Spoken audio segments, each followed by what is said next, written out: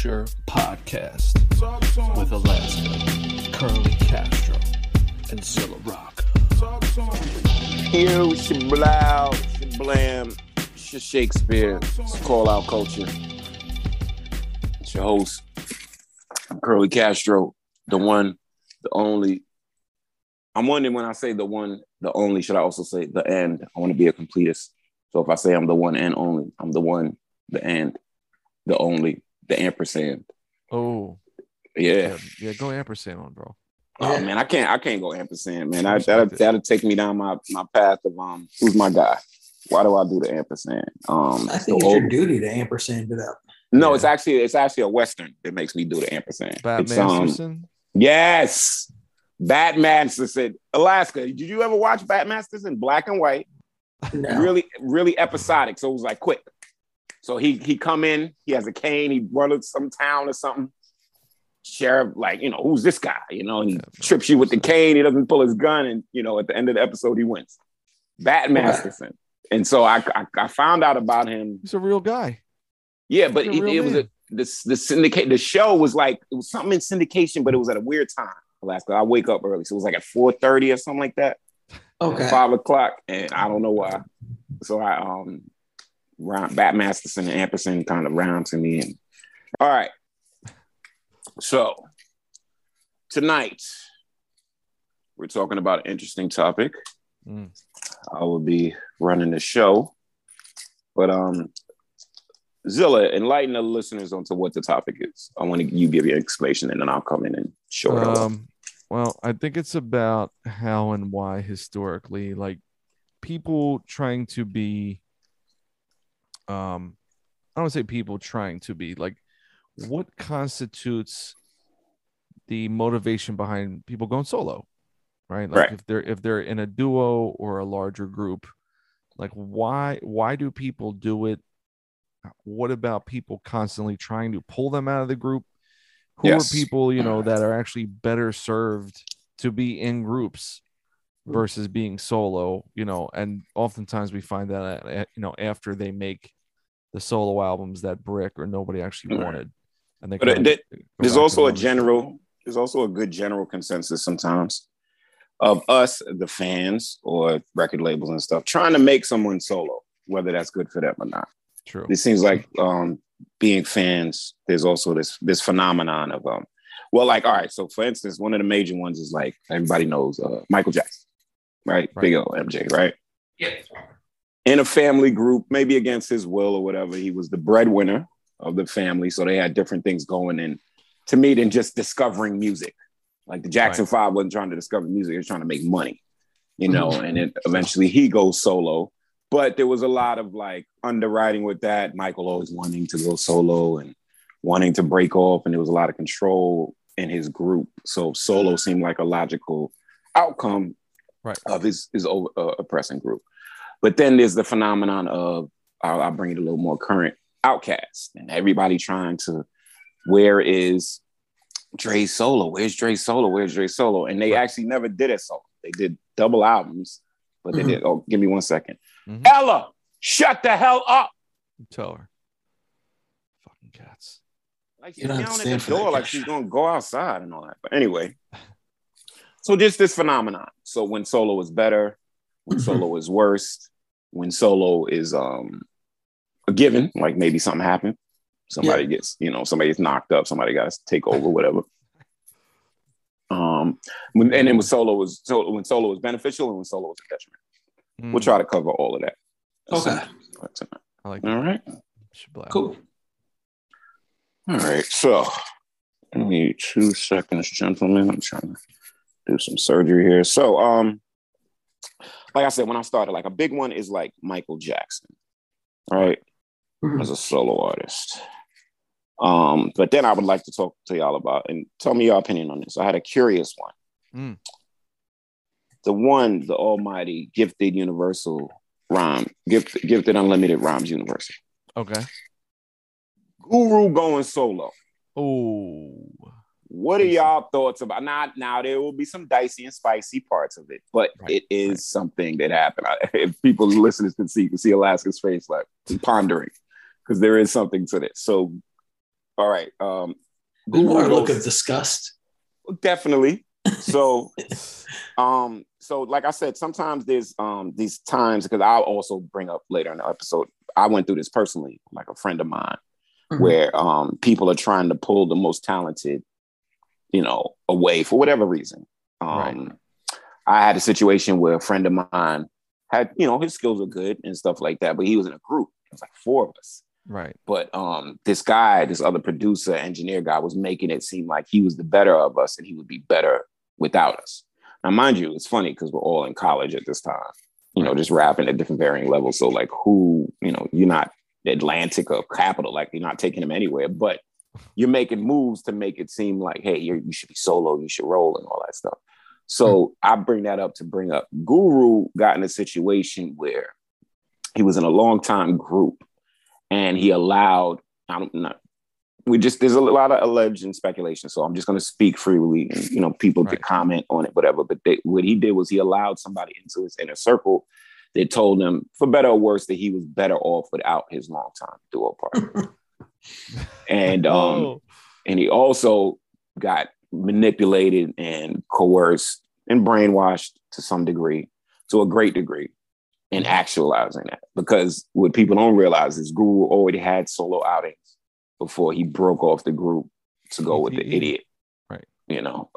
So you mean like Jazz Mataz and right. Those things were all existing before he went all on this renouncing Premier diatribe that was obviously shadow puppeted by Solar. We don't have to, it's Solar. I think the crux of all of these issues, possibly across genres and time, is the allure and lusting of like, what if I did it on this sound or style or platform that I've never done? And what if it's like destination addiction? Like you're not happy until you think you go to the next thing. Right. The grass gets greener. Right.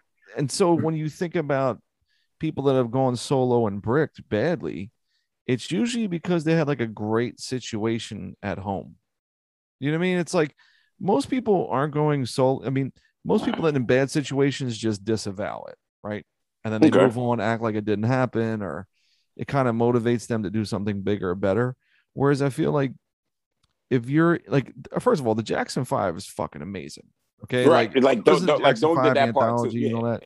Don't get that part twisted. Incredible shit. Not to say Michael Jackson's solo career isn't astounding as well, but it's not like they were a bunch of fucking chumps. You know what I mean? Right. They weren't. I think, right. So I just think in general, though, I feel like the vibe is like, if I do this other thing, it will kind of scratch an itch I have, and or hangers on or people to put the battery in your back around you are whispering in your ear, being like, oh, see, they don't respect you. You know what I mean? Like, oh, they ain't nothing without you. You'll show them.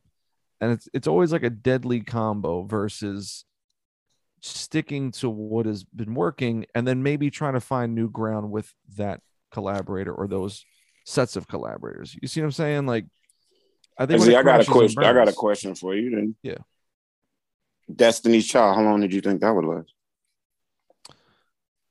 I think Destiny's Child, he was a lead singer. They had a huge fucking run. They had a huge following. They were around when they were young. They did a lot of collabs. Bills. It's like if you look through, there's like No Limit collabs. Man's at home. The club was for the ballers in their pocket. There's No Limit collabs. There's Cash Money collabs. They were in the Midwest, like nobody's business. But it seemed like to me the energy started shifting to being like to this Beyonce crescendo. Like I knew about it before. Remember, like, look how they moved. They got rid of the one girl early. Girls. Right. They got rid of one. No, they had 4 girls. They got rid of one. Replaced her. Yeah, replaced one. So they still had 4. Right. Yeah. Then they got rid of the 4th one, down to 3. Right. And then they did that run for a bit, and they grew up a little bit. They were doing a little bit older material, right? Not the teeny bopper stuff. Right. And then it just felt to me like this energetic swell of like, oh, here comes Beyonce. Like it was inevitable, it seemed. But I didn't see that as her leaving the group or anything in that particular time. I saw it as just a natural progression of her and her style. I think there's that too. I think it's hard to go back once you become like a megastar. Right. Like Lionel Richie's not going back to the Commodores. Right. That's right. Over. like I brought up in the text Gladys Knight and the Pips. Like, Yeah. okay, we like sometimes that stuff is a season. Like Gladys Knight and the Pips was a season. Diana Ross and her girls were a season, right? Yeah. Like this is the one season, and now season 2, we making more money and stuff like that, Yeah. Phil Collins with Genesis. But then thank you. I got a great one then. What about When It's Necessity? Did Busta Rhymes want to go solo? No. Yeah. No. And we kind of know we did not, but he kind of had to. He had to, yeah. He kind of had to, right? Hold on one second. I'm so sorry. I also think like if you're okay, so then you have someone like Tom York, right? He didn't go solo. He's done solo albums. You know what I mean? Like he's done the Eraser. He's done like DJ said. Like you can still have ways to step away from your breadwinner and be creative, and then hop back on the saddle where you're actually going to, have a big influence. You know what I mean? Versus like, I think when you go solo, I think we have to make a clarification of like the people that went solo and never went back.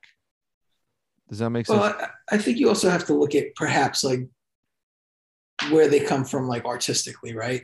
Like Brand Nubian's a good example, right? Like Puba was a solo artist that was brought in to be on that record. Right. So his intention was never to be in the group. No, and he always was trying to. He just wanted to put them on, and he always was trying to go back to solo. Like he would make it clear, no, I don't really like it here, and he would say it. He would say it out loud. And realistically, the solo star in that group was Sadat X. We just didn't realize it at the time. No, we didn't. Cool. But wait. Back then, in terms of the prototype artist, Alaska, Puba was it. Like he was, but he checked off. He did break, but he checked off all the boxes of the Polo Lord, the smooth voice. He could do the crossover hits with Mary and stuff like that. No question. Yeah. So he was kind of guest appearances. He always killed. Right. So he had a let's use this. This is a great one, y'all, and then we could even go to our first break. He had a solo mindset, regardless. You know what I mean? So the group thing was always going to be short term. Yeah. And ill fitting. Like, I remember I got mad at Pooh. I was like, dang, he's kind of, shitting on the group, but I didn't know that he was solo first. I had no idea. You know what I'm saying? I didn't know they were a creation either, that they put them together. Like they were assembled, you know what I'm saying, by the label and stuff. And so he broke it down on I forget what podcast. I think it was Fresh Era, where he was on his own. He was making his name bell ring and in a group, and then was solo around the way. And then he was like the local dude. Everyone was like infatuated with. He was in the studios early, making jams, doing block party shows. And then he discovered Derek and Jamar. Well, Sadat. Right. Well, he was Derek X first. Right. He was Derek X. So then he found them, and he was just like, "Yo, you guys are dope. I'll help you get on." And then once he brought them to Elektra, and they fuck with them, they were like, "Oh, why don't you guys do this record together? So this will launch the Grand Puba solo, right, and this will launch Brand Nubian." Exactly. You know what I mean? Like, but it's kind of like what was that group capture that Jeezy was in early on? Oh, Bad Boys. No, that wasn't the name of the group. They were on Bad Boys. What were they called? No, the name of the group was Bad Boys. Were they? I don't think that was their name. Yeah, wait. Jeezy, it was Jody Breeze. It was look it up. It might just be bad. I swear. It's that simple. Boys in the Hood. Boys in the Hood. There it is. Something like that. Right. Okay, sorry. Where they kind of existed as a launching pad for everybody. It's kind of like it was a group project, but everybody knew that everybody had solo things. But the funny thing about that is, like I told you, I know Jody Breeze. I knew him. I didn't know Jeezy for nothing. He was very unknown at that time, and I might have known another member of the group. So it's just kind of interesting that he was the one with the solo success. So that's what I'm saying. Like, it takes on many forms in terms of like cats going solo. All right, for instance, and then I want to say that for a break. I think CeeLo, that was a disaster. And I know there was not. Let me finish. I know Gnarls Barkley and these other things that came about of it. Yes, but if you look at Goody Mob and what they were doing was still standing, and then you look at, some of those tracks 10 to 15 on some CeeLo projects, to me, I thought that was a bad move. I even like the World Party album from Goody Mob. Yeah, that Like was weird. Ugh. Yeah, that was weird. It was weird. Yes, but like y'all see what I'm saying? Like there was some great music created, but I thought that was like it was an ambitious move that went too left. Like his solo stuff, he's wearing the church robes. He went crazy. You know what I'm saying? Like he kind of went crazy. I mean, the music not necessarily, but like everything else. And then also for me, he stopped standing for something. Goody Mob was definitely a light. They had a message at all times. And then when he went pop, he was doing some very pop things, if you ask me. Pop maneuvers. I mean, that's. Are you talking about drugging girls? Is that what you're talking about when you say pop Hey, maneuvers? yes, that part too. Yeah, that part too. You see what I'm saying? He was getting very poppy in Hollywood to me, where that wasn't part and parcel of Goody Mob's operation. Yeah, I mean, I guess, but it might have just been who he always was. Could be. You know what I mean? Like there's many a tale of the very conscious person using that as a way to be a predator. Good point. But I'm just saying, to me, there was a lot of success, but no substance. And Goody Mob had a lot of substance going for them on top of the success. Like they were selling, but you get what I'm saying? But like when he went solo, there was definitely like way more pop sensibilities.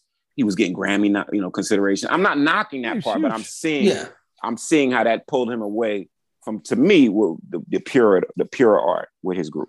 Well, I think that with even back then, he was the one getting calls to be on other people's records, not members of Goody Mob. Right, that's true. Like people were already making their moves on that group to be like, no, we love the group, but actually we just want CeeLo on this song, not the group. Right. Definitely. So I think there's also what we have to admit is like, distinguish is like the history of the industry in general. There was so much money and so many formulas for decades of groups, right? Yes. And in groups, not everyone's going to be fire. Yeah. Not everyone, but within the group, they fit a role, which is great for them. You know what I mean? Whether it's like a moody bass player or kind of like a fugly drummer, you know what I mean? Or, you know what I mean? Or like the lead singer, like we've seen, like there's the Temptations in real life, and then like 5 Heartbeats and Fake, about the whole lead singer, even like Oasis, like Liam Gallagher ain't shit without that band. Of course, he ain't shit without his brother. No, he has the look. He carries himself like a cocky rock star, and he's handsome, and he sings the songs. But he has like, would you like Incubus? Would you like my man from Incubus, like by himself? I think he did a solo album at some point. Even even like Chris Cornell did but he did like a Timbaland album that was super stupid. God rest his soul. I mean, okay, then let me switch gears, and then I want to go to break, but really on this one. So what about the Justin Timberlake type move? I was genius for him. But was that that was natural, right? He was the one. That's a specific formula, though. That usually happens out of a boy band. Okay. There's always one that breaks out. Like Jordan Knight when he went solo first from New Kids. But I feel like you see that new in the group with with Justin, with the dancing and the the runs he would do. You know what I'm saying? Like, well, think about this from a business standpoint, from a label. Okay. A group is a win-win because all the time, if the group blows up, everyone's familiar with the members in the group. Yes. Right. So you don't have to break a brand new solo artist if they're in a group. You just take them out of the group. They've been promoted. They've been on the road. They've been on TV. People have seen their face, know their names, right? Yes. So you're like, oh, okay, Justin Timberlake from NSYNC. Well, NSYNC was big for 4 fucking years everywhere. Yeah, at first it's the we have to be like, okay, we need to break this new guy no one's ever heard of. What a trend. No, it's like we're just taking the hottest dude from the biggest fucking band and just plunking him over here. We don't have to develop anything. The Shaka Khan started in the group, didn't she? Yeah, Rufus and Shaka Khan. There it is. Yeah, but same thing like Tina Turner. Ike and Tina Turner. You're Ike and Turner. I can see it. Right. So, like, even think about that. You know what kind? Like, Snoop Dogg was kind of in a group. You're right. Like Death Row, like the Chronic album was basically a group. It was basically like Dr. Dre and the Death Row inmates or whatever you want. Right. Yeah. So they're all featured on the Chronic, which is just like a launching pad to not have to be like, okay, no one's ever heard of Lady of Rage. How do we get people to care? Well, she's all over the Chronic. Then it was an intro record for like everything builds Snoop, everything. Lady of Rage, RBX, DOC was on there a little bit. All them guys was on there. So it's definitely like record. You know what I mean? Nate Dogg. Like, but they're basically Dre's group. You know what I mean? Like that's his thing. Like he's orchestrating them all, putting them on certain songs, taking them off. Like he's kind of like RZA in that shit. He just didn't call it like Dr. Dre Presents. He just took all the credit. You know what I mean? Whereas RZA was like, it's Wu-Tang Clan, even though I'm putting everybody where they need to be on the chessboard. Yeah. Yeah. All right, let's hit a break. Bang. And when we come back, I want us to get a little bit more specific. Like some of the ones that didn't turn out that well. Some of the ones that was like, very beneficial for them. And we'll be back. Cool. Right. Call out culture, y'all. Wait a minute. Cut this shit. Yeah. Damn, man, why don't you pump this shit up so it can fuck with my eardrums a little bit? All right, bet. Hey, yo, this is Chubzilla, one half of Sons of Andre, with the late Scorsese Lord Jones. Scorsese and I have a record together under the name Sons of Andre called Dungeon of Doom. It features some of my happiest production yet and some of Scorsese's best writing. It is available on limited edition cassette and CD and at every digital outlet you can get your music from, as well as insubordinaterecords.com.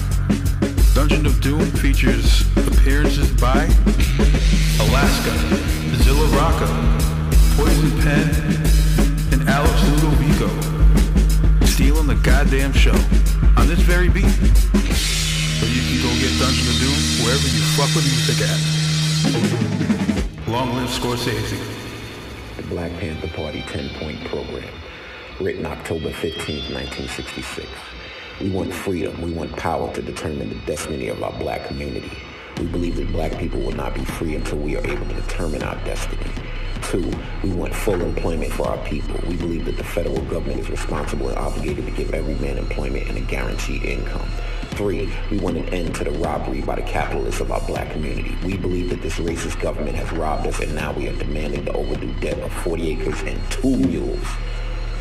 4, we want decent housing fit for the shelter of human beings. We believe that the white landlords will not give decent housing to our black community, then the housing and the land should be made into cooperatives so that our community, with government aid, can build and make decent housing for its people. 5, we want education for our people that exposes the true nature of this decadent American society. We want education that teaches us our true history and our role in the present-day society. 6, we want all black men to be exempt from military service. We believe that black people should not be forced to fight in the military service to defend a racist government that does not protect us. 7, we want an immediate end to police brutality and the murder of black people. We believe we can end police brutality in our black community by organizing black self-defense groups that are dedicated to defending our black community from racist police oppression and brutality.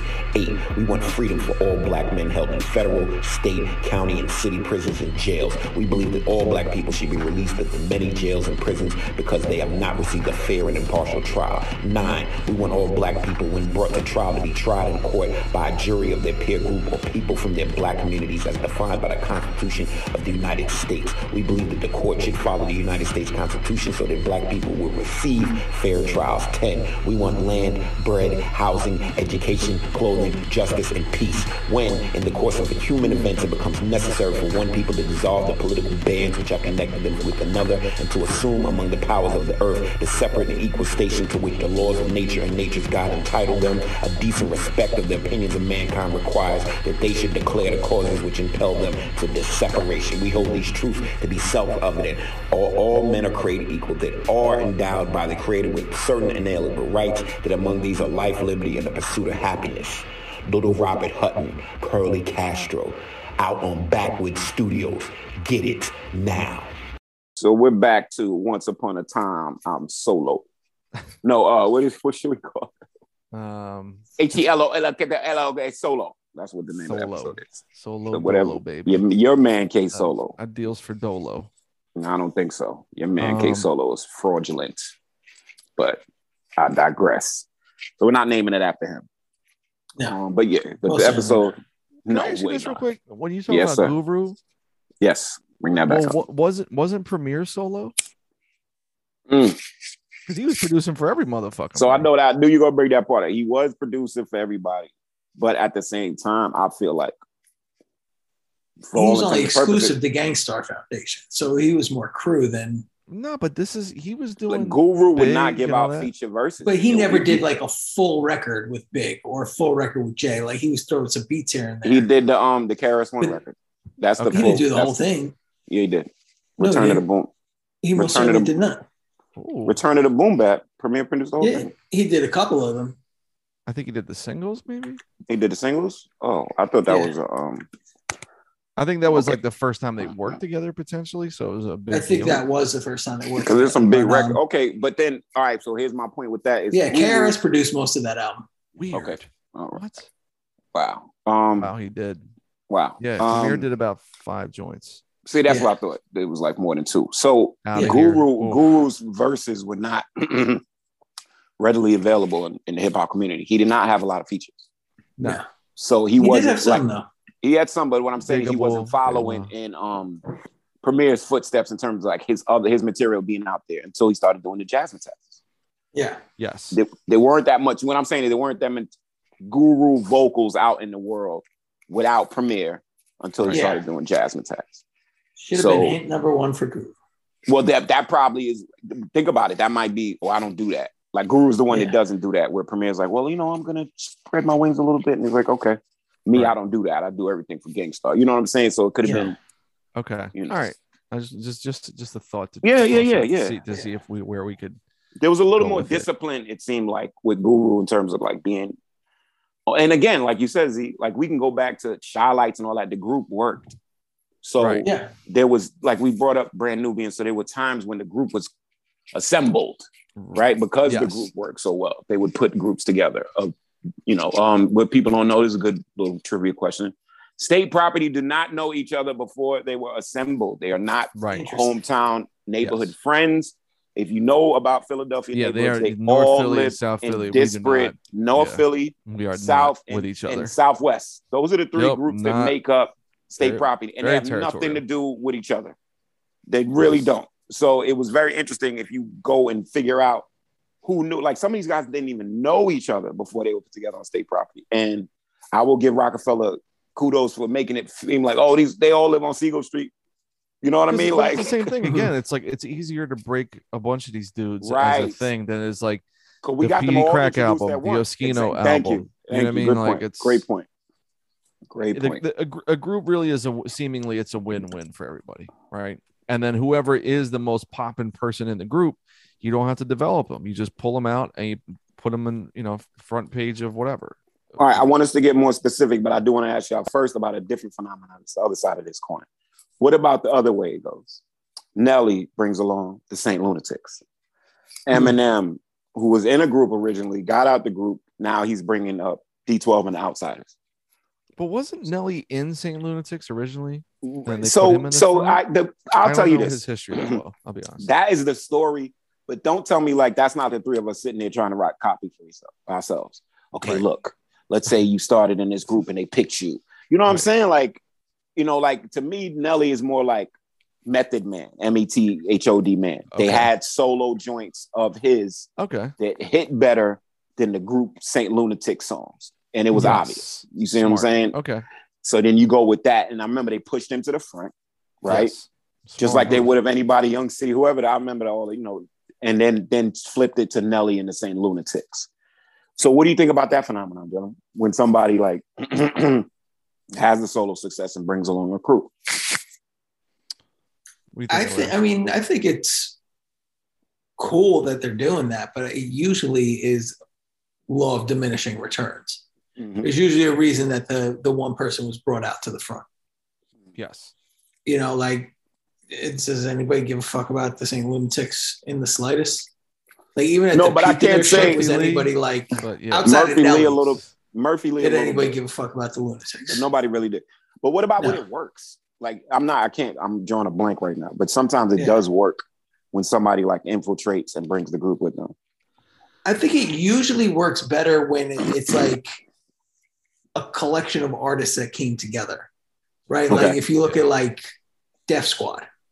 Right. Like it's when something like that happens where it's like, all right, EPMD is already big, but they start running with this group of artists that they sort of like cultivate and put out one by one as they're ready. I think that works better than when you just have like a crew of dudes that came up together. Like same thing with D12. Like nobody gives a fuck about D12. Right. No. You know, I mean, like it was funny because if you know the history of D12, I'm glad you brought them up, Alaska. Yeah. Proof was the way more popular one locally. Yeah. Even with Eminem, Christian, it was Proof. Everything was Proof. He had the most material. I think he was the most experienced. But then I look at like some of the other cats, like Denon Porter is so talented music-wise, so he was there. And the other cats rapping, but like to me, like Bizarre is like, hey, I'll rap too. Like, does that work? You know what I'm saying? And the other guys were just spitters. Like Conniva and other, like, you think they ever were gonna make like solo records like on their own? No, they were spitters. They were doing the battles, right? Punchline rappers. Probably didn't have any designs to make a like, you know, Punchline rap. It's hard to make a full album, 12 songs. Like, how are we gonna do that? Hey, if the 8 of us get together, right? I only need a verse from you and a verse from you. That's how I think that D12 stuff works. Is like they figured out, put together, they could come up. Like, who is the song creator? Who's creating the songs? Yeah, because Eminem didn't get that skill until a little later. Yes, you see what I'm saying? When he brought them up, then he had songwriting skill. But before that, if you like Marshall Mathers LP, it's great, but that's cultivated by Dre and stuff. If you listen to that Infinite stuff, he's not the best song maker, not yet. Yeah, right. Even like the Company Flow, right? Yeah. Okay, let's do that. Just and L, I think on Funk Crusher, when we did our Funk Crusher episode with Mike Seatown, we equally shed tears and laughter and sweat and everything discussing Just and L. Yes. Right? It wasn't like, well, you know, it was just, you know, he was my guy, you know, but man, L, whoa. It was like we were so excited to talk about Just lyrics as we were with LP lyrics. Right? Yeah. Yes. And then once they broke up, because it was almost even footing with them, flip a coin, who's better one on that record. Either side's correct. Just his solo career is actually mad cool that I discovered in the last year and change. And L's career is solo career. Right. Oh, yeah. And then L's career is crazy. Like super legendary just because he just kind of hit on a lot of things at the right time. With Just there's timing with L. Right, but it's not like Just is just, you know, fucking dog food without LP. You know what I mean? No. And so I think, like, to me, it's kind of like survival of the fittest in a way where if you look at the biggest rappers, the biggest artists, usually the people with the most skill were either on their own already or they transcended their situation. A lot of people emerge from stuff. A lot of, like, there's not that many Nas's that, like, he's just by himself. Right. I like, you know what I mean? Like, not really. Like, even AZ came up through Nas, even though AZ is the epitome of a solo artist. Yeah, he's totally solo. But AZ, like, even without the Life's a Bitch verse, he's still gonna make Do or Die. Of course, yeah, he's a songwriter. Like, he's still gonna do that. That's a grant. Oh, here's a good one. Ready? Oh, yes. Nori. All right, so that's Nori was a necessity guy. Necessity guy. That's a necessity one. Break that down. So the necessity guy is like, all right, so we as the listeners have no idea. We get the first foray of some of these guys. Right. We don't know that, hey, this guy was locked up half of the recording process, or we pulled this guy in late, so he's only on 2 songs. Right. We just think they're hip-hop homeboys and they're the greatest. We don't realize until we take stock that CNN is a Nori solo record with appearances from Capone. Tragedy To fill it out. So when Nori went solo, we were surprised, but were we really surprised? No. Because we were kind of conditioned for that because his partner was always preoccupied with a situation. Right. Yeah. But the thing is, I think which was genius about that record was Nori held down a quote unquote duo or it's basically a 25 to Life album starring Nori because it's Tragedy helping them navigate the situation, A&R in it, and then he's rhyming on it, right, and hooking them up with shit, and then Capone pops in for like 5 joints. There's an interlude with him. He's got a solo song, but it's really like it's 25 to Life presents Capone and Noriega, mostly Nori. But Nori, even at that time, totally raw, like Blood Money's like all these random verses. It's not even, there's no formula to it. Right. Like we discussed, like Nori had something crazy. Yes. It didn't matter if Capone never showed up or Traj never showed up. You know what I mean? So but it was again, like a straight line from him going, and then he went from that to started fucking with like Trackmasters and The Firm and Nature and Nori, and then he did his own thing with the NORE record where the NORE album is almost like nothing happened before it in terms of what he carried over from the War Report. You see what I'm saying? Really? Like, there's not Yeah, like okay. a War Completely Report unique entity. aesthetic, right? There's the War Report aesthetic was a year that before, was Queensbridge and and it's Trash totally out, different. and Right. you know what I'm saying, $500,000, all that good shit. Like, but the Nori record was, I'll give you this one, was worldly. The Nori record was way more worldly. Yeah, like Super Thug and Right. Body in the Trunk and The Assignment, The Change, and all them songs. Like, those are it heavyweight. wasn't records. just orbiting Queens. I'll say that it wasn't Right. like in a Queens orbit. Yeah. So So like the War Report is right, like that is Queens all fucking day. So wait, Frack. Zilla, do you disagree with me in Alaska thinking that he was a necessity solo, or you just wanted me to expound? I'm just curious what you mean by necessity solo. Still, I'm just having a little. Like he So, kind of like, did that. Go ahead, Alaska. Tell me. I was gonna say, so say that, Capone was always around. He wasn't getting locked up, and Okay. Nori didn't have to basically become a solo artist. He could have just stayed in CNN. Okay. You know what I mean? Like, because Capone Like was it- locked up all the time and wasn't available to do stuff, Right. Nori didn't have a choice. He had to become a solo artist. Yes. Look at where Tribe went right, where CNN went left.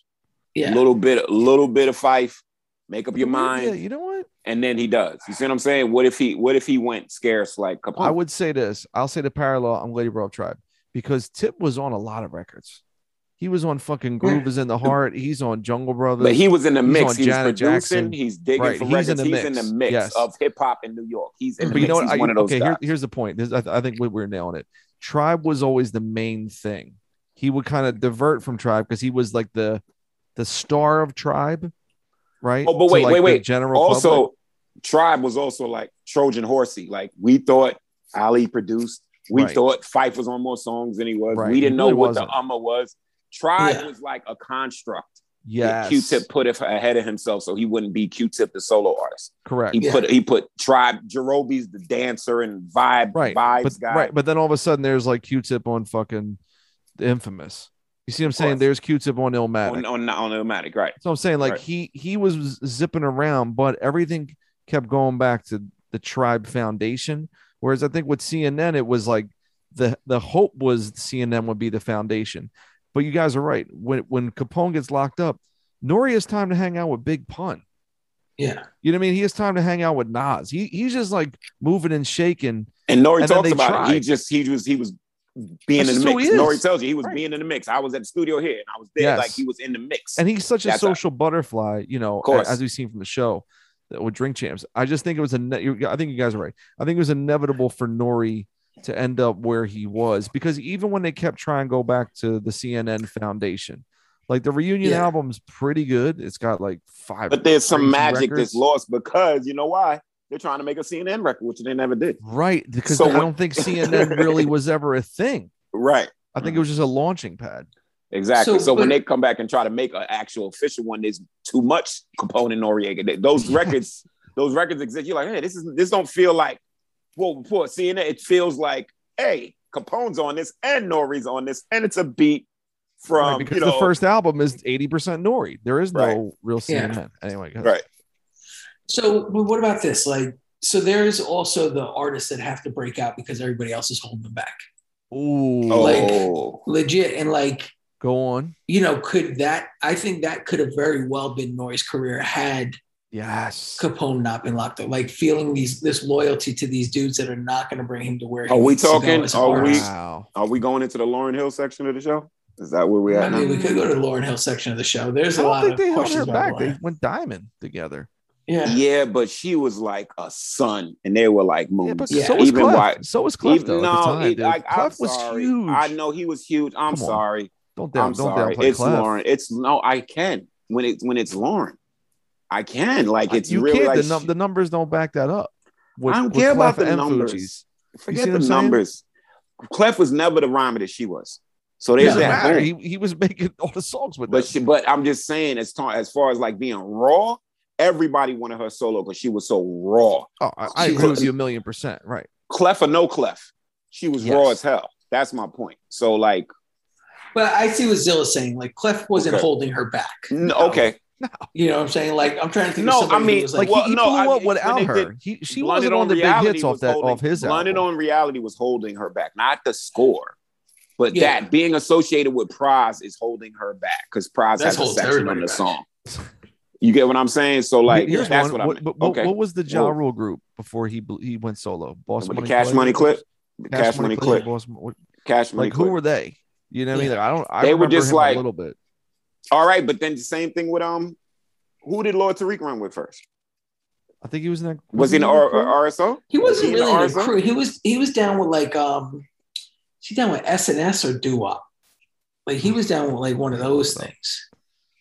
Who was down with the almighty RSO? Not Benzino, the other one. There was another one with them because they were all Boston. That's what I'm asking you last. That whole Boston thing was almighty RSO. He was wearing those but was Lord Tariq wasn't from Boston, was he? No. Maybe I'm thinking I'm off on that. I'm off on that.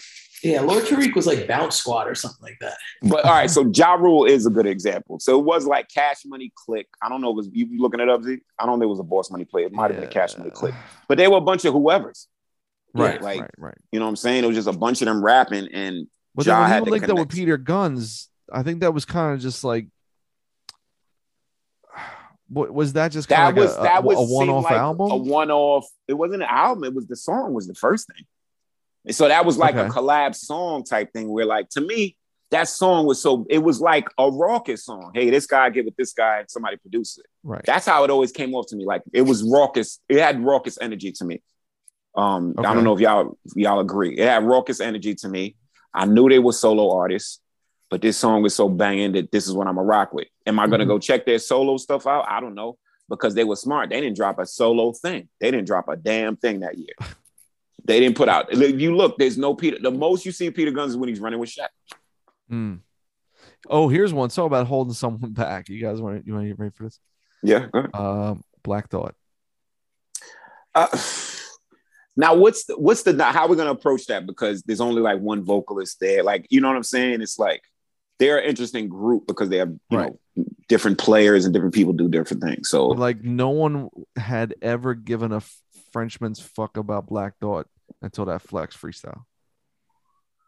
Like real rappers love Thought and people love the Roots, but no one was checking for him like that. Beyond, I don't know when he was when that hardware time wasn't there. People trying to be like, where's the record? Where's the record? Like that. Yeah, now mind you, it's not the fever. It's not the fever pitch of the Flex shit. No, but it turned into the Phrenology record. But we're in Philly. There was a lot of rumblings about where is it at? Oh, it's coming. Right. Where's the solo? Where's the solo? But the solo, Alaska to go. The solo wasn't like going to break him from anything. It was just like we thought he should just do one. Yeah, I mean his solo albums that just came out didn't break him. Right. Right. You know, but I think they're really cool. Mildly disappointing. Thank you. I think this Salam Remy one's awesome. Yeah, but I have mixed. I have mixed on those.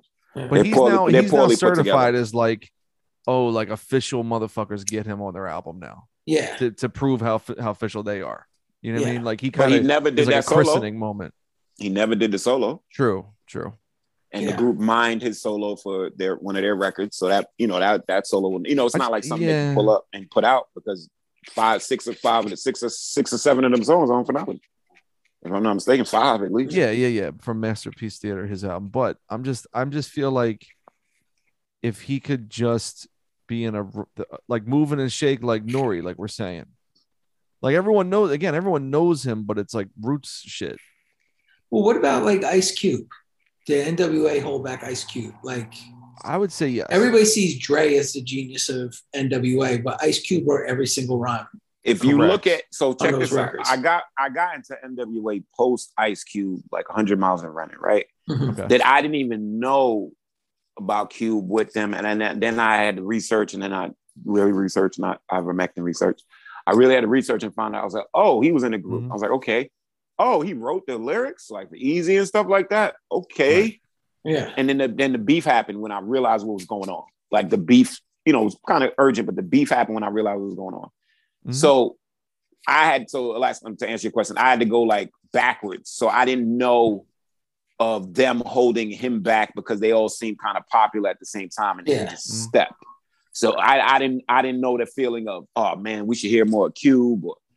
I want more Cube solo on the next. And remember, right. NWA was peculiar because they came out NWA and the Posse. I always thought this was interesting. They came out NWA and the Posse, and the Posse which was pushed by like Egyptian Lover and shit like that, right? But a solo Eazy-E song was pushing that record. Yeah. Then they came out with Straight Outta Compton, which was the four lyricists of them, and then after that, 100 Miles and Running, where it's the 3 lyricists of them. And Yellow, like so, it's like very interesting if you just track them out. Because they took 3 different forms each time. Yeah. You know? And I don't think the reason Ice Cube left is because he was being held back. Mm-hmm. It was money. It was money in the business. I don't think we necessarily saw the star that Ice Cube was going to become. Right. Not at all. Based off of what? Right. Because he went on a limb. He went out with Bomb Squad, went to New York. Bomb Squad, yeah. Right. Did the and damn then even in after New that, York. he changed completely and went to Sir Jinx.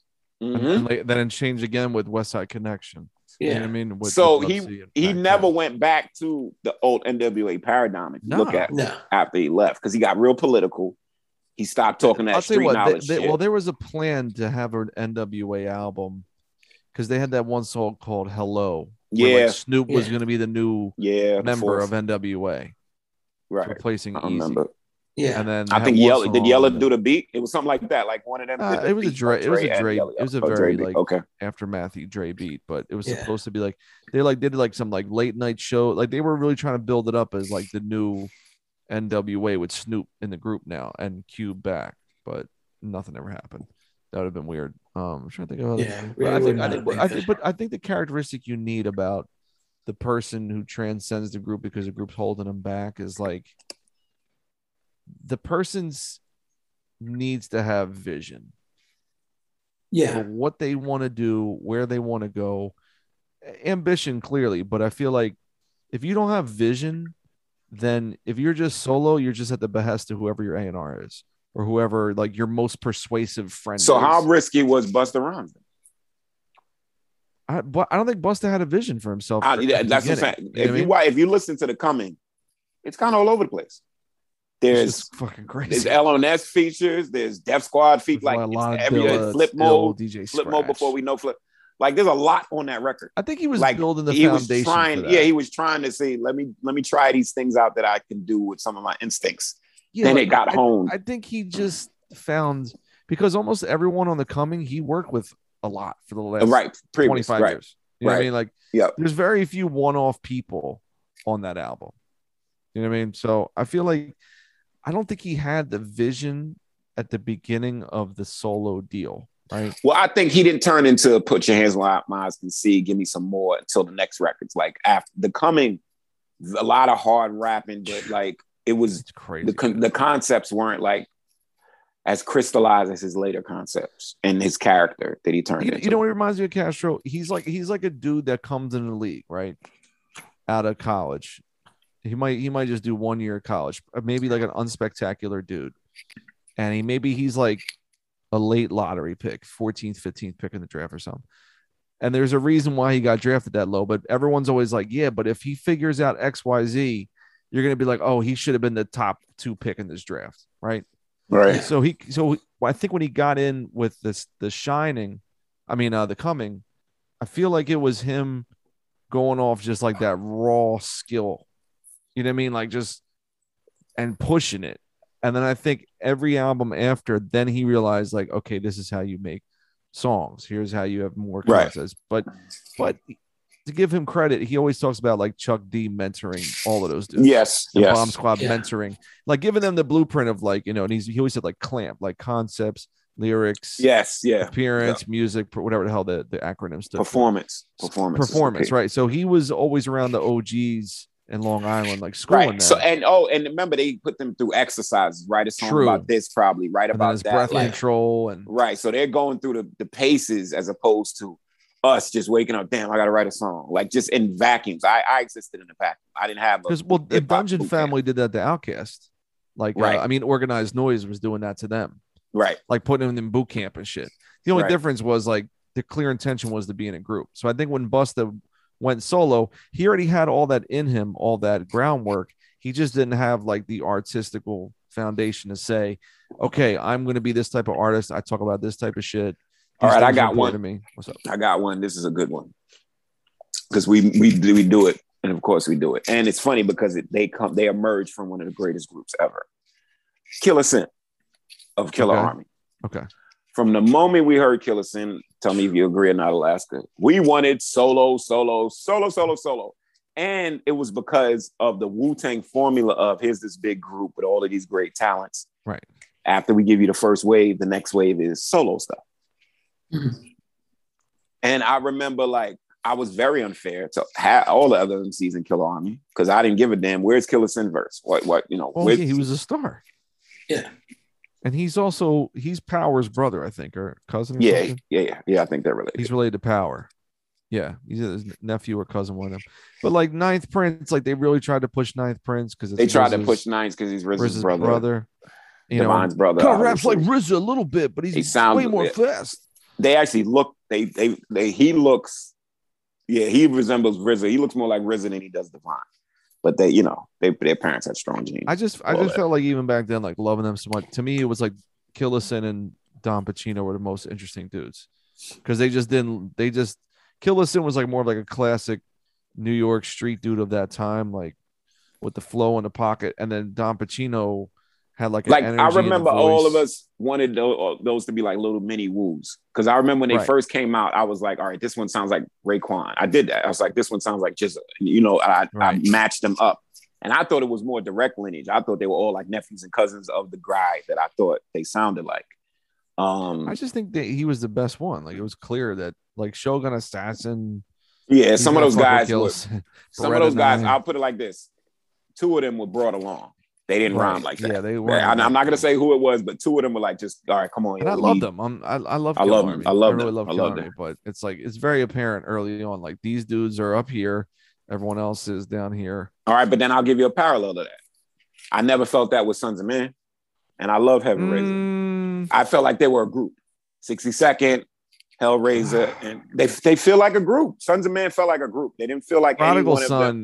Not that good. I love Prodigal. You crazy? It was Prodigal and Hellraiser. Now Hellraiser were the best ones. No, not 60 Seconds. Crooning. You think Prodigal Son is? They always had like the letdown verse to me, bro. To me, it was all Hellraiser and KP. KP. How much was Killer on the first record? Yeah, he was on. Not a lot, though. You're right. He wasn't. He was already solo by the time he put that record out. Right. So that was probably interesting. But like 60-Second was like a poor man's Old Dirty because all he was doing was like, ooh, he was great. I don't want to hear him besides like hooks, though. You know, I just wasn't interested in him. The Prodigal Son was really, there was nothing that made him special. You know what I mean? Alaska, did you like Killer Sin at all? No. Okay. I didn't like any of the Wu-Tang because he fucking. You didn't pick not one Black Knight. No, because I could listen to Wu-Tang. Like, why would I want to listen to the fake Wu-Tang? It's not the affiliates were not the dollar store version of Wu-Tang. Is that what people thought? They would get the discount. No, they were the dollar store version of Wu-Tang. It's like why would I? You know what that? Why would I watch the Staten Island Yankees when I could watch the real Yankees? Oh my God, you're making me think of he's making me think of the Representatives. Oh my God! Like by the time the Representatives, by the time they rolled them out, it was like, oh man, y'all got another group, and one of them was Little Rock. Little Rock, he was Little Rock. Yeah, so that was. I didn't like any of it. The only one I liked was Syndicate had a couple songs. Oh, but that's Maya Lansky and Joe Moff. Joe Moff, they crazy. It's all good. Oh, I told you Maya Lansky's voice got back better.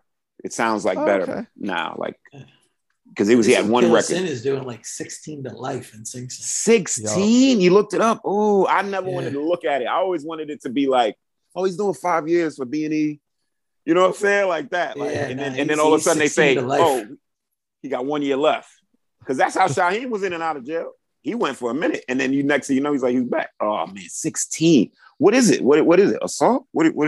Hold on. Let me look it up. It's not murder, but it's got to be like, maybe it's armed robbery.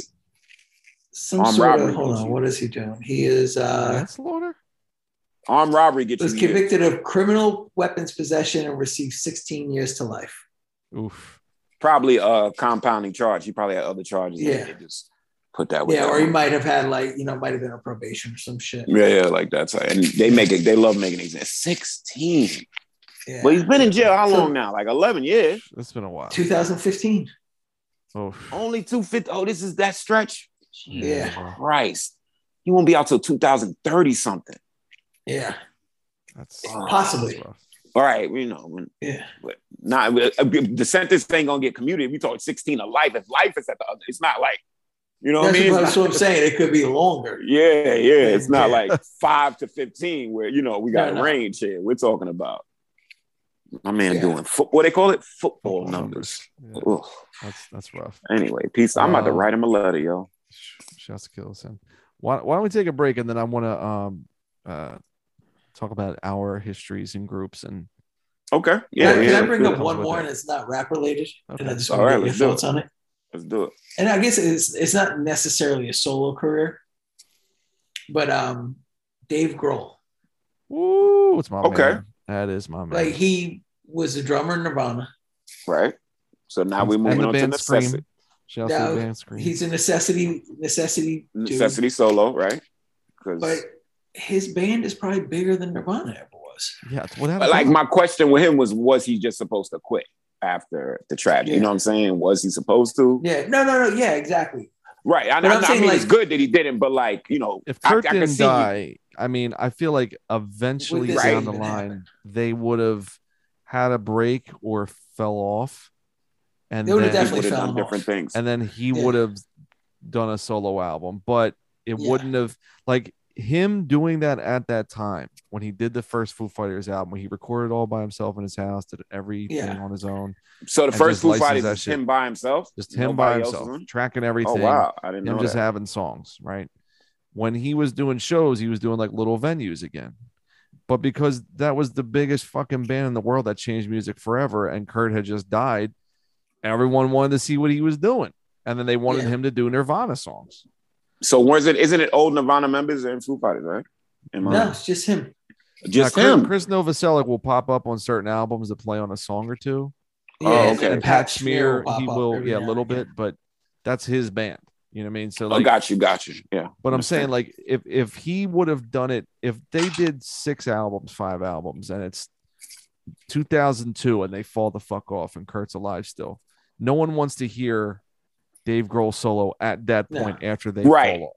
They want to And- hear him sadly the year after Kurt dies, when he's the active member from that band making new music. Was he a vocalist at any point at that before that? No, Was I think background He would just do vocals. background, yeah. background? Okay. Yeah. Well, I like. makes I sense. love him so much, and I don't think he has a great voice by any means, but he knows how to make fucking songs. You know what I mean? And he's Yeah. like I an mean, awesome. he's Never done the heard of thing him. that a lot of very successful groups do, where they make this one song over and over and over again. He's a good made a song. lot of that song. Yeah, he's made a Yeah. lot of songs. Like every time I check a new Foo Fighters album, the first 3 songs, I'm like, oh, it's Foo Fighters. Yeah. Here they are. Here they are again. Here they are again. Then I just lose interest, but I'll always love So, you know, catch me up. So they're not like, so Blink 182 is not as good as them. them.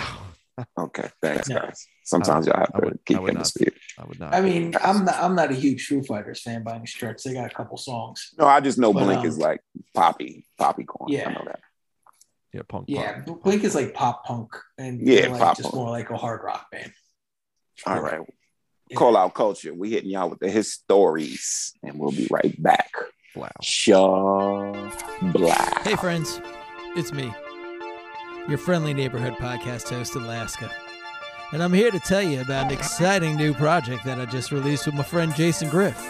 You might know Jason Griff from his many appearances on the Call Out Culture podcast, as well as his groundbreaking work with the Griff Scorsese Midnight Express album. Also, his solo project, Fireside Chats. You need a sweater and a bearskin rug for that one, fellas. Anyway, we just dropped a new record called Human Zoo. And Human Zoo examines the cages that we put around society and the self-imposed cages we put around ourselves. It features exciting tracks like Reboot, featuring Fat Boy Sharif, and Animal Farm, featuring Love Ulysses. We also have additional vocals from the likes of Alex Ludovico. Not Ludovico, Ludovico with a C. See what I'm saying there, people? And Prem Rock. And then the All Hook All the Time track, featuring vocal stylings from Curly Castro, Zilla Rocca, Def C, Rob Sonic, Breezely Bruin, and Open Mike Eagle. If you like the rap music, folks, you're gonna want to get this record. It's a must-have for every true aficionado, and you could get it at insubordinaterecords.com. Alaska, out. Blah. No, not. Yeah. Listen, we just had an ad coming off the break. I don't know for what album of ours we're promoting. Let me tell you, I'm gonna promote this, man. I went to the Sixers game the other night with my father. And you know what I had sitting around that I gave him that he was overjoyed to receive? A Manscaped care package. My dad, the guy was elated. So just to know, listen, Christmas is going to be wild this year with Black Friday. Supply chains all fucked the fuck up because that one town in Long Beach Island, before that tech dude tweeted the live tweet with 500,000 shipping containers couldn't dock. So the global economy is all fucked up. So if you're already thinking about, what would be an ill gift for another man in my life? Your boyfriend, your husband, your dad, your roommate, your favorite rap podcasters. Listen, kids, Manscaped, we got you. Trimming it, cleaning it, fragrantizing it, whatever you need to get, just let them know we sent you. Put in that code COC20, get 20% off. You know what I mean? Think about those products now. Supply chain's fucked up. Order it today. Take care of some type of man in your life. Maybe you can get it for women. I think it's open to all genders. It's gender fluid. So people scaped. Whatever the fuck you want to do, but you got to go to manscaped.com, COC20 to get it. As a person who uses the products heartily, hey, strongly recommend it. All right, back to the show. So we've all been in groups, right? Yes. What was the first time you got the whisper, or you heard about that to other group members? Like, yo, leave these motherfuckers. Or, yo, see that dude Alaska? He's a bitch. Drop his ass. Or, yo, Castro, I don't like his tone of voice sometimes. Get rid of this fucking guy. I'll start. So we were in college, one of my first little rap groups.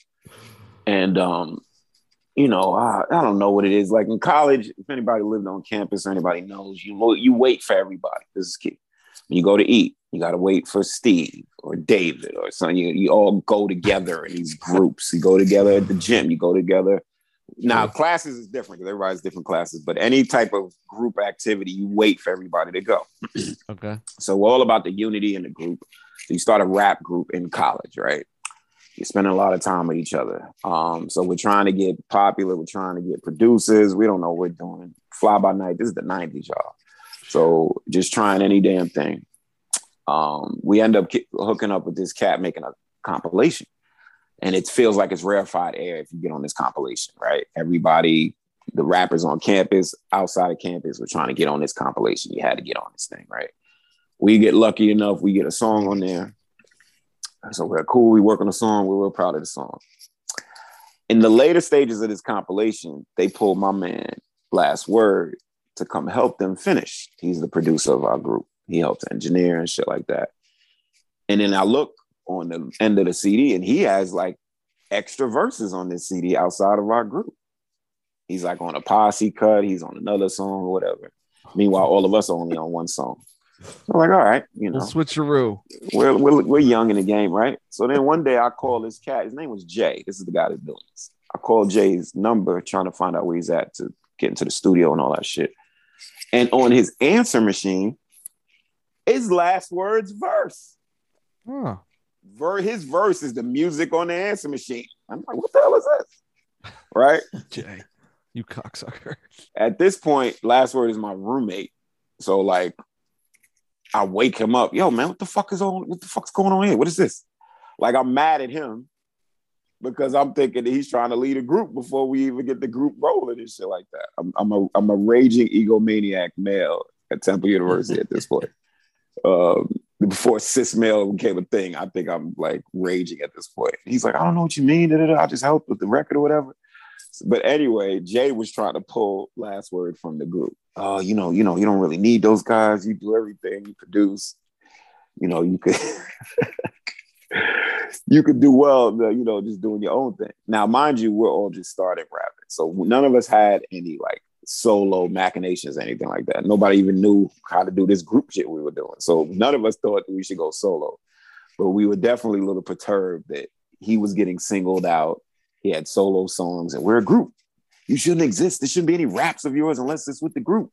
Very selfish, I will say. Loyalty. You need a loyalty. Our ego is raging at this point, and anyway, it diffuses. He doesn't leave the group. Thank God. But anyway, the group was great. Ended up being a bunch of crushed CDs with my face on it by garbage in the middle of Burke's Mall. I'm like just looking at my crushed CD on the ground. Anyway, yeah, so I went through that where they're trying to pull one of the guys from the group for no particular reason, and they think they can manipulate that member and guide them and take their talent to far away places that they weren't going to take me. Not over my body. I was sabotage everything. Back then, I was going behind there pulling the plugs out of mics on live shows, man. Don't play with me, yo. I was very vengeful, yo. Yeah, just like Forrest Gump. I used to do that shit. Boop, pull a thing out on these talent shows and shit. Mic's not working. Yeah, it's our go. It's our go. Yeah, it's our turn. Oh yeah, wow. I was devious. Oh fuck that, man. I'm there all night. I've been there since fucking 5 o'clock. This contest is going on. It's 11:30. They're not telling anybody who's first, second, or third. You just there rapping, singing the lockbox has the money. Y'all know the lockbox. Alaska, you're familiar with the lockbox, the little box that got your little money. It's locked. Yeah, but sorry, y'all. I'm having moments. Go ahead. Thank you for that. Thank you, Alaska. I mean, the two that stand out, there was definitely there was a period where everybody just wanted Vast. We were going to ask you about that because I mean, Cannibal it wasn't Cannibal Ox was pulled from Adams. Like that's not myth. Yeah, well, yeah. I mean, that was the other one I was going to go into, but there was a period where just everybody wanted to work with Vast, and Vast brought everybody along with him at that time. Like he was always like, "Yo, come get on this track, come do this." Nice. But it was definitely there was a lot of heat around Vast, but the one that really got me in Castro headspace was when Vordel and I were a group and we had a bunch of songs written and stuff, and Elle snatched them up to do Can Ox. Whoops. And it was the mixed feeling of I was really happy for him. But then I was like, man, what the fuck? What the fuck? Why you ain't bring me along? We rappers. We have to. And I wasn't even I just remember one time I was talking with Vordel and I was like, man, fuck him. Not Vordel, fuck LP. I was like, I don't know who he thinks he is. He's not better than me. You know who he thinks he is? He thinks he's LP. He thinks he's El Producto. Yeah. But I was just in my feelings. I was like, what the fuck? I still feel bad about it. I should have been happy, for my friend's success. But I let that moment. It was just one moment. I called him later and apologized, but I was like, damn. Definitely got me out of my zone. Oh my God. Zilla. Yeah, so that was my time. Well, I can't top that. Clearly, I never had LP pick my rap partners away from my group and then make them have the best fucking debut the last 20 years. And it was the right move for everybody involved.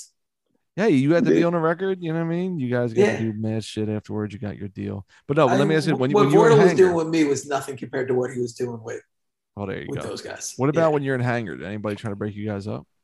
No, I don't. I mean, I don't recall. I pretty much came across peas in a pot. There was a lot of synergy with the two of them. So I don't know if I when I listened to. I don't know if anybody cared about it enough to try to break us up. I wouldn't parcel. They would the back and forth in the tag team was so pure. I don't think I would pull up Wind or pull up Alaska. It was right. The times I was in groups, they tended to have my group members tended to really roll with me because I was the best available option for them to get from point A to B at the time. And then once we got to point B, they were like, oh, check it out. I'm going to do a solo album. So it was like, oh, word. Oh, glad to know you're doing a solo. Oh yeah, I got like 5 beats from this dude, and here's the hooks I got, and I'm gonna go to the studio. And I'd be like, oh, cool. I make beats. Can I get some beats on your solo album? Yeah, sure. Okay. So Alaska, this is why he couldn't recognize it. Zilla is a necessity solo. His first solo, necessity solo. His Never first had solo any record intention to be. was because he was looking around by himself in the studio, and his partner at the time was just going in all these different directions. So he started making his own songs. Yeah, straight up and down. Yeah, because so his partners were going in a million directions. He was sitting there at the studio. He had time. You went to the studio every day, every other day, every day. Well, at first it was when we were still recording at Temple. It's because my rap partner was like trying to do the solo thing. He was like a sex symbol, like fake Usher dude, and so he was trying to get like these party songs cracking. Then he was trying to be like Busta. Then he was trying to be like a ladies' man. But then he was trying to like do mad shit, and then none of it was. I was sitting there like, I don't fit into any of this with this guy. You know what I mean? Like I like it, but I don't fit. And then the group we were in, I'm like, this doesn't fit with the group we're in with our other producers. So I was like, okay, let me make my own songs, which were like Juxie, DJ Shadowy at the time. Right. And then when that shit died, then my second group was the same thing where it's like we did an album, we did a mixtape, we did a lot of shows, we ran around hobnobbing, being on the internet, being in Philly and New York and LA. But then it was like the dude was like, oh, yeah, I'm gonna do this solo album. And I was like, oh, can I produce most of it? Yeah. But then everyone he was getting with was like producers I was meeting. So every producer I was meeting, he was like then getting the beat from them to be on this album. So I ended up producing half the album, but then the rest of it was just like all my connections. Which was cool because I was I want to see this shit win. You know, like I want to see this album hit. Of course. And then it was cool, but and the part I produced, I'm proud of it.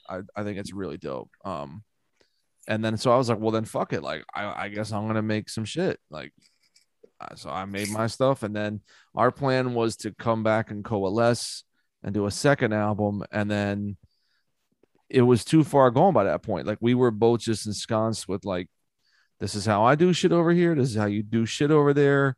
We're kind of a group in name only.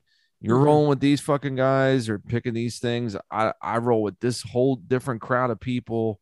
There's a lot of like backbiting and shit talking when people aren't around. There's like, it was just so much drama and nonsense. And I was just like, yo, this is not fun.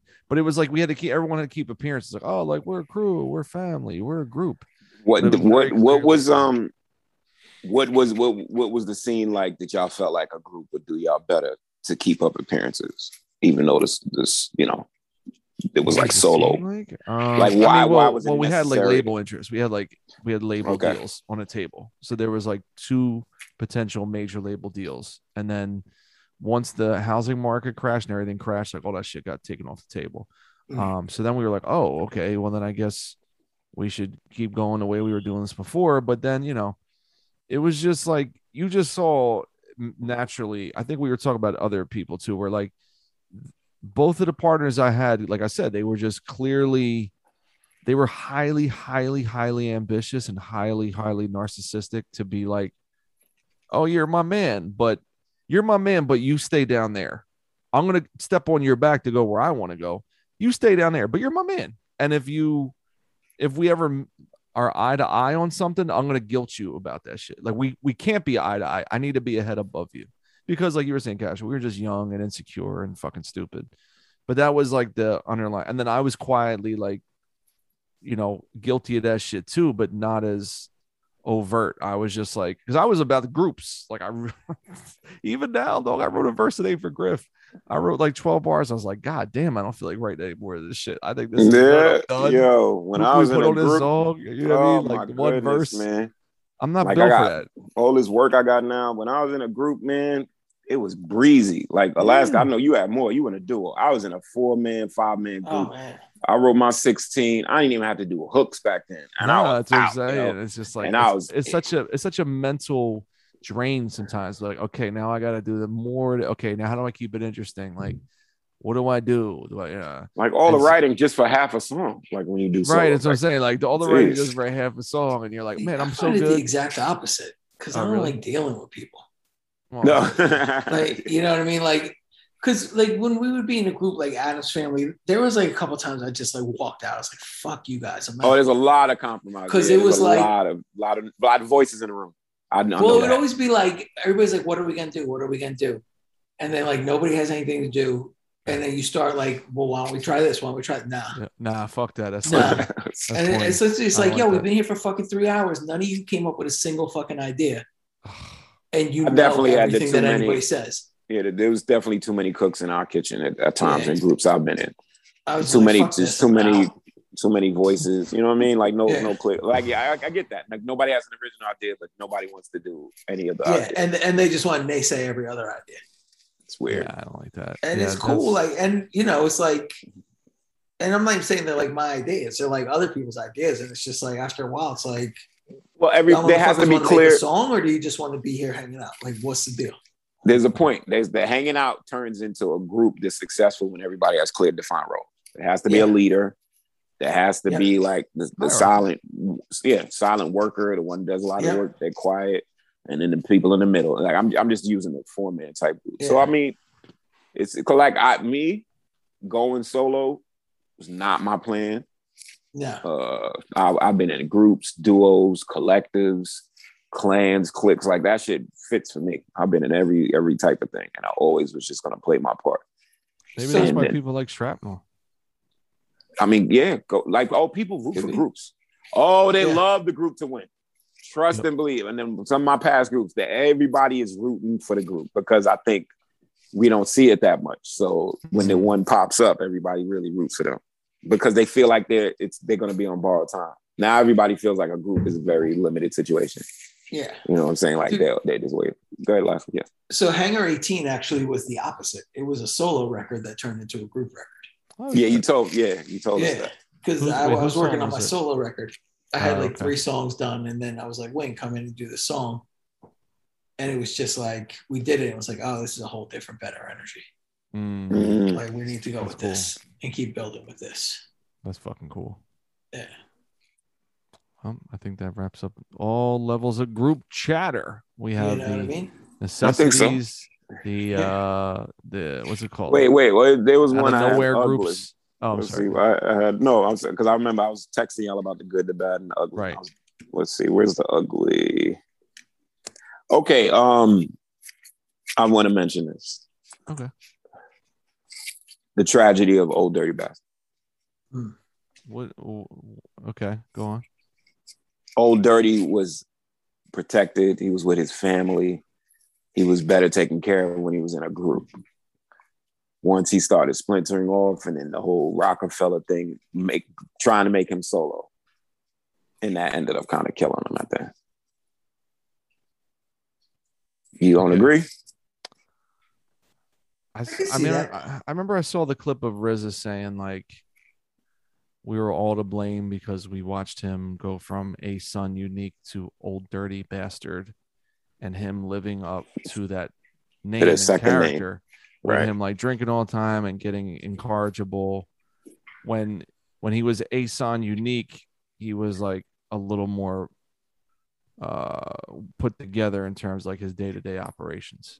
Right. So I remember RZA saying like we were all to blame. We were all like, oh no, that's just him being old. That's just dirty. You know, oh that's Rather than shrugging it off, being that's like, a no, this sign. is- right. Like name this power. is beyond the pale Yeah. now. Like this is not just a dude having a show and he's getting drink. He's like out of fucking control. Right. Just Well, they started undated. getting into that in the towards the Yes. end of this season. Yes, for sure. Yeah, they tried. Yeah, they did. Yeah. They did I put that think, on I there. think, I think. Well, to say something briefly about Wu from watching the documentary, which is phenomenal, and they're showing clips of them like arguing, like after they're already on, and Right. it's like the group dynamic. If you just, I think it was one of you guys said about the hierarchy. If you don't have people that just truly understand, like, okay, you're important because you do this, not Right. because you want to do all this other shit.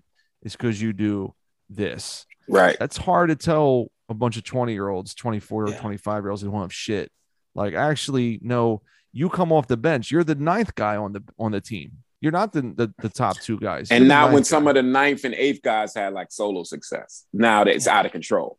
right, Which happens. It's out of control. When you have the come up season, Right. It's out of control the next season. Exactly. And like RZA said something. I remember in like when what's the name came out? After 8 Diagrams and all that shit. And they were all trashing this They were trashing this fucking guy release day.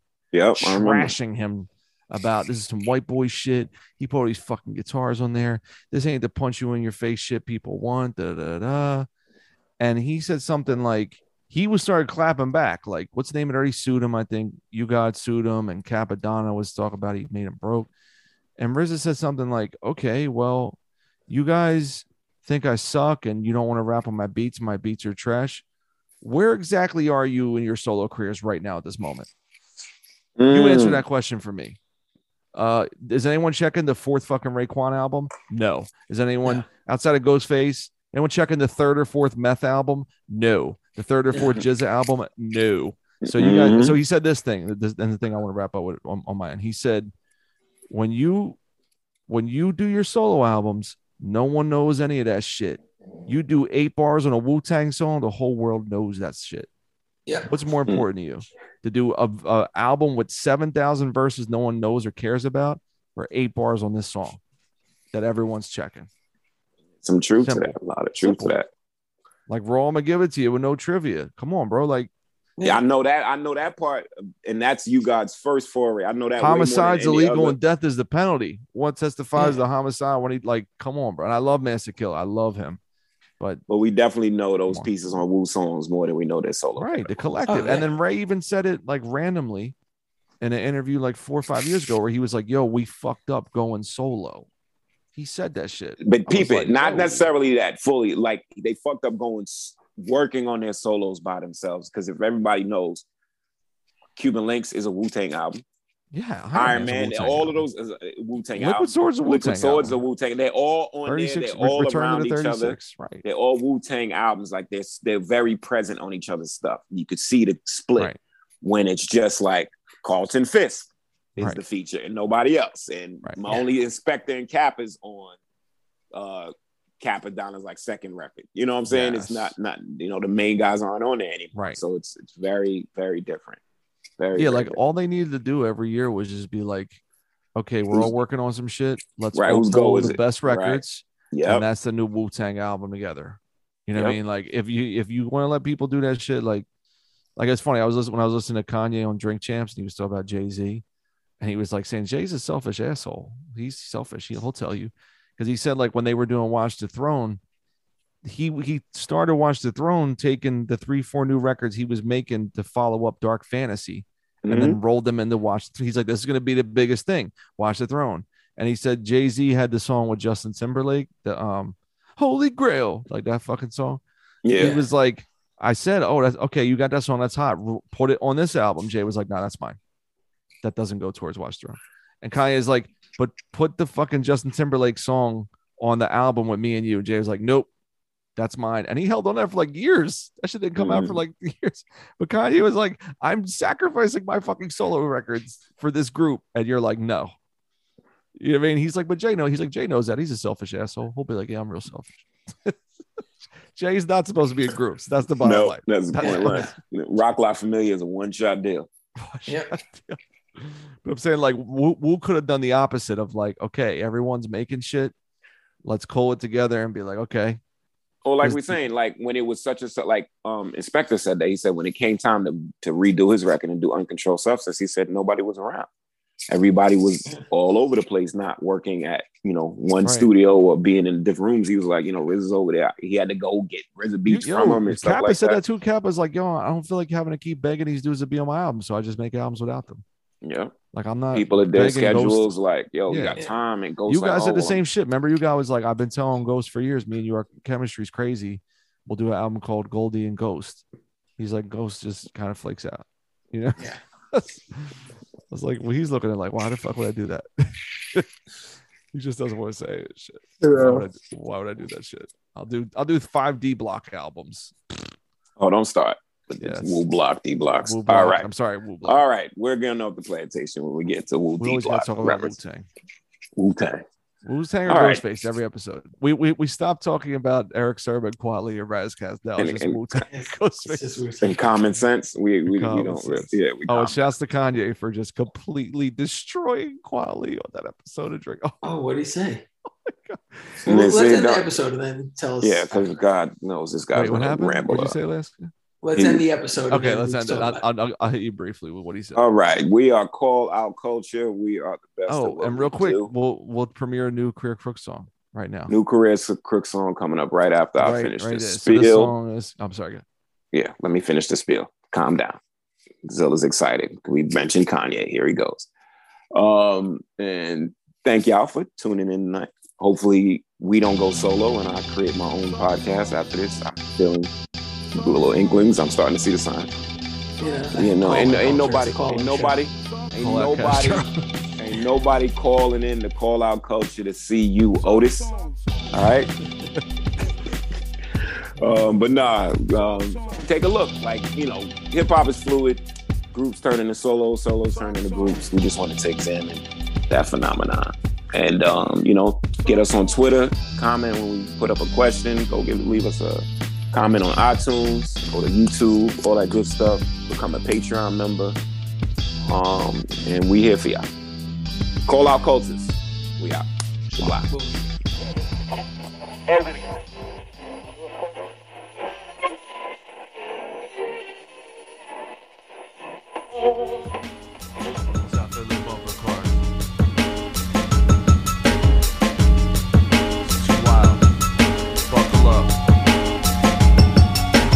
Shotgun with Crazy Johnny, we're in his brother's car. It's 4 p.m, man, it's winter time, it's hella dark. I told him, slow down, you're driving through a school zone. And we don't want it hot as brother moves on.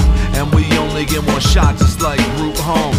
Touche, he replied, so we skated into Tucson, that was two-tone. He said, look at baby boy, acting like he's too grown. We heard the news today, our man Keith, man, they called him Louis Sluggered him. Now he's in the hospital with breathing machines plugged to him.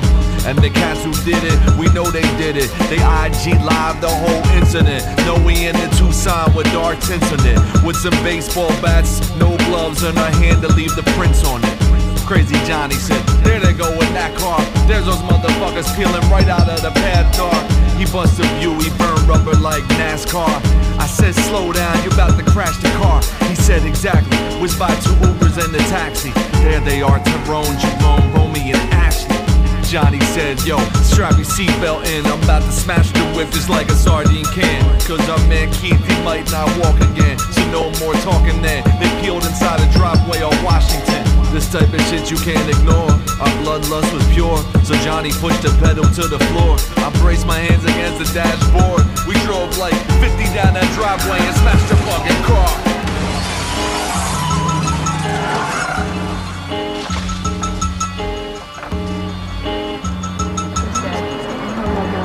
He's dead. If you need someone to go to court, I will be glad to help, okay? That guy was a drunken maniac. He hit you, and then he crashed into that car. Who? Him. I'll be damned.